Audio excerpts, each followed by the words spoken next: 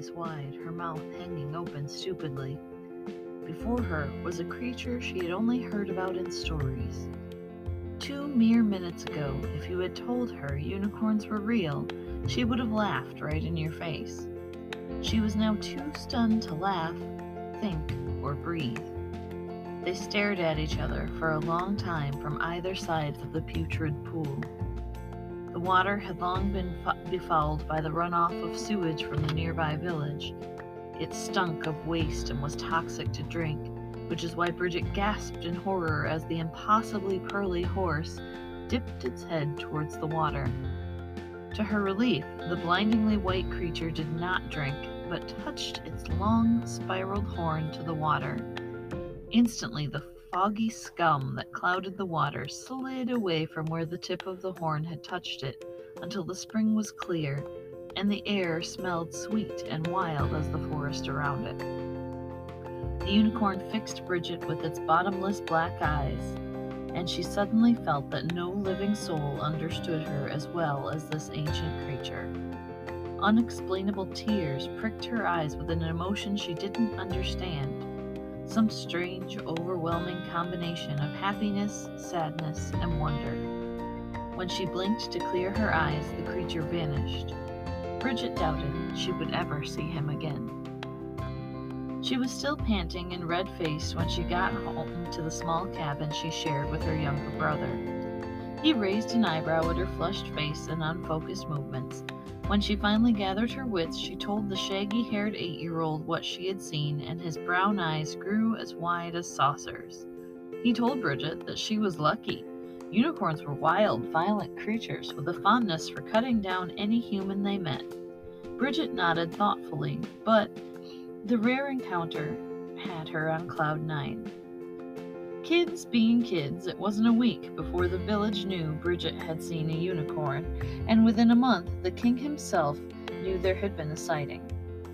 He was very interested in the information. His son had been showing more and more interest in taking the throne, going so far as to try to curry favor with the citizens in hopes of an early ascension.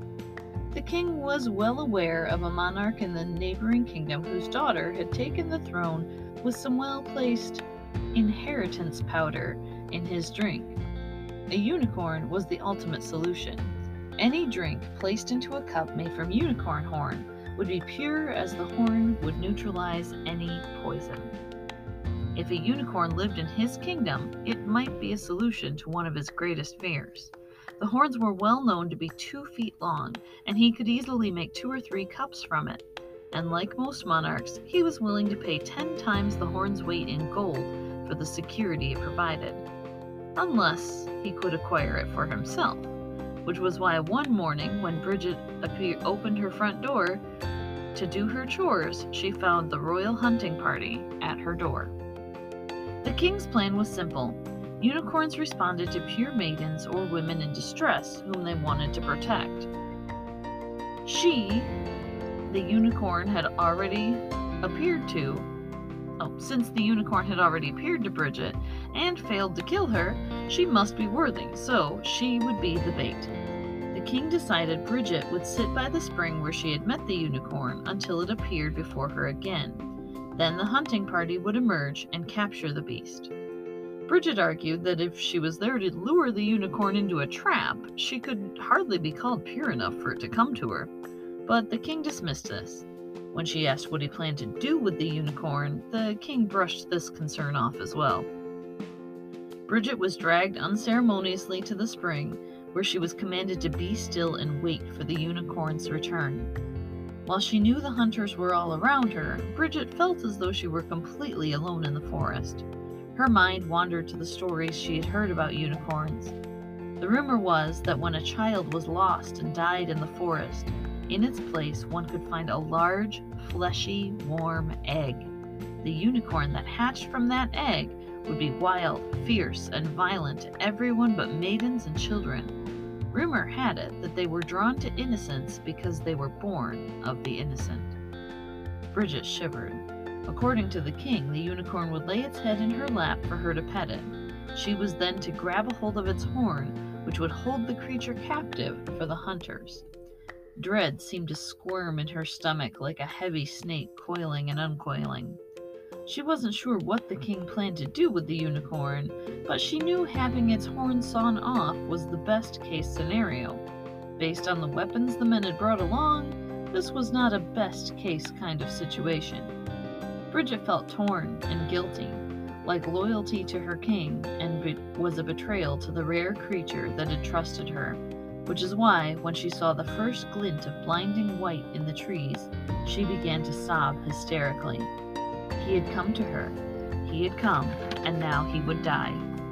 Her distress only seemed to draw him to her faster. He was the forest guardian and longed to protect those in his realm who deserved it. Many a night he had led a lost child to their home, and he came to Bridget to comfort her now. His pearly horn was smeared with blood near the tip, where he had punished one of the unworthy earlier, but his velvety nose softly whispered against Bridget's tear-stained cheeks. She could feel the hunters staring at her, waiting for her to grab the horn so that the swift, agile creature would not escape from them. Bridget looked into its massive black eyes that met hers with the complete trust of a loving puppy, and her heart broke. Instead of grabbing the horn, she wrapped her arms around his neck and begged him to please run away. Suddenly she felt herself lift off the ground as though she were light as an autumn leaf. She heard the bushes around them erupt with hunters. The pure light of the unicorn seemed to glow so brightly that Bridget had to close her streaming eyes. Suddenly, it all stopped. The angry male voices were replaced by voices singing in the cool breeze. Impossibly beautiful voices that sang words that Bridget didn't know, though they had a vague familiarity, like something her grandmother used to sing when she was very small. The soft nose of the unicorn nudged her trembling back, and she opened her eyes. She was still in the woods, or something like the woods. Everything was more vibrant and bold, as though it were a painting of the place she had just been. The green of the leaves, the red and white of the flowers, as well as their fragrance, had an intensity that she couldn't have imagined a few minutes ago. She heard the flutter of dragonfly wings rattling towards her, only for the jewel-bright insect to hover in front of her face and reveal itself to be a tiny fairy. Bridget stumbled backward in shock, only for the unicorn to gently snuffle her hair. He had taken her, spirited her away to the land of the Tuatha Dé Danann, and now she had no means of return. The ancient Greeks have some of the earliest representations of unicorns, not in their mythologies, but in their bestiaries, as they were thought to be real creatures that lived in the mysterious, spicy, exotic, magical land of India. Marco Polo claimed to see a unicorn on his travels, but said that it was far from the dainty, graceful creature he had expected. He said it was thick and solid, with feet like an elephant, and that it loved to roll in the mud and slime. Few people doubt that what he actually saw was a rhinoceros. The earliest descriptions of unicorns were not the pure white specimens we picture today.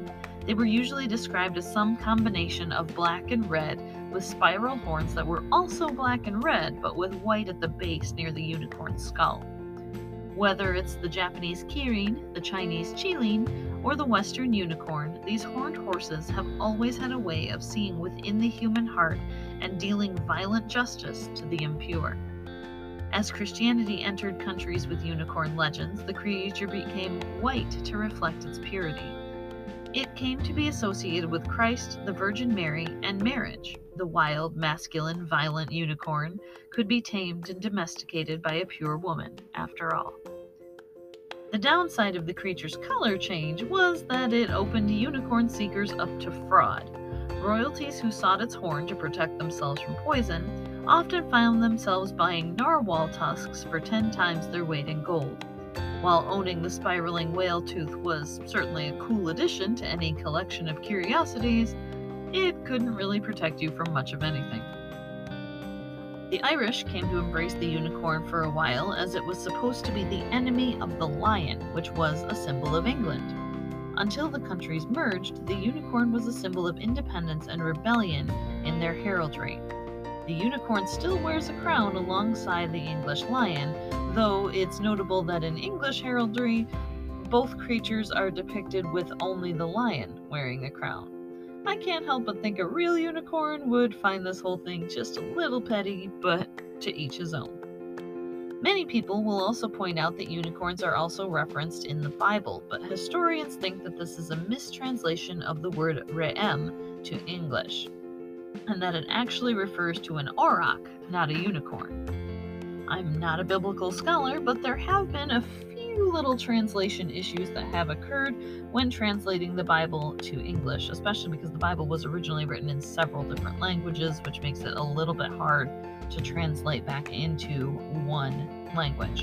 An auroch is a type of oxen that is symbolic for being stout-hearted, powerful, and difficult to capture. So, for example, in Numbers 23:22, God brought them out of England, and he hath, as it were, the strength of a unicorn. They're comparing the strength of God to the strength of a unicorn, but while unicorns are known to be wise, fierce, and very fast and agile, incredible strength is not associated with them, but it is associated with aurochs. Both creatures are supposed to be very, very difficult to capture, and so both are considered translations of the word re'em. In most of the biblical translations of re'em, an auroch actually makes more sense, which is why modern translations often translate re'em as oxen rather than unicorn, since the word re'em can be used to refer to both. So a lot of people think that it is because unicorn and auroch come from the same base word, re'em, that often earlier translations have it translated as unicorn, despite the metaphor that it's trying to use in that situation being a better fit for an auroch. It's a little bit interesting. I'm not sure what my thoughts are on that. I can see why it makes sense as an auroch being depicted as very, very powerful, whereas unicorns, again, are kind of favored for their swiftness, their agility, and their purity, not so much their raw physical power. So I can understand why auroch might be a better translation if the word re'em is meant to, mean both auroch or unicorn. I can see how an error would occur. Thank you so much for tuning in to Southern Fried Storytime. I hope you enjoyed the show and will be here and tune in on Wednesdays and Fridays for more stories. If you like the show, please subscribe and share it with your friends. It really does help me out. And as always, it's been a great pleasure to talk to you, and you have a wonderful day.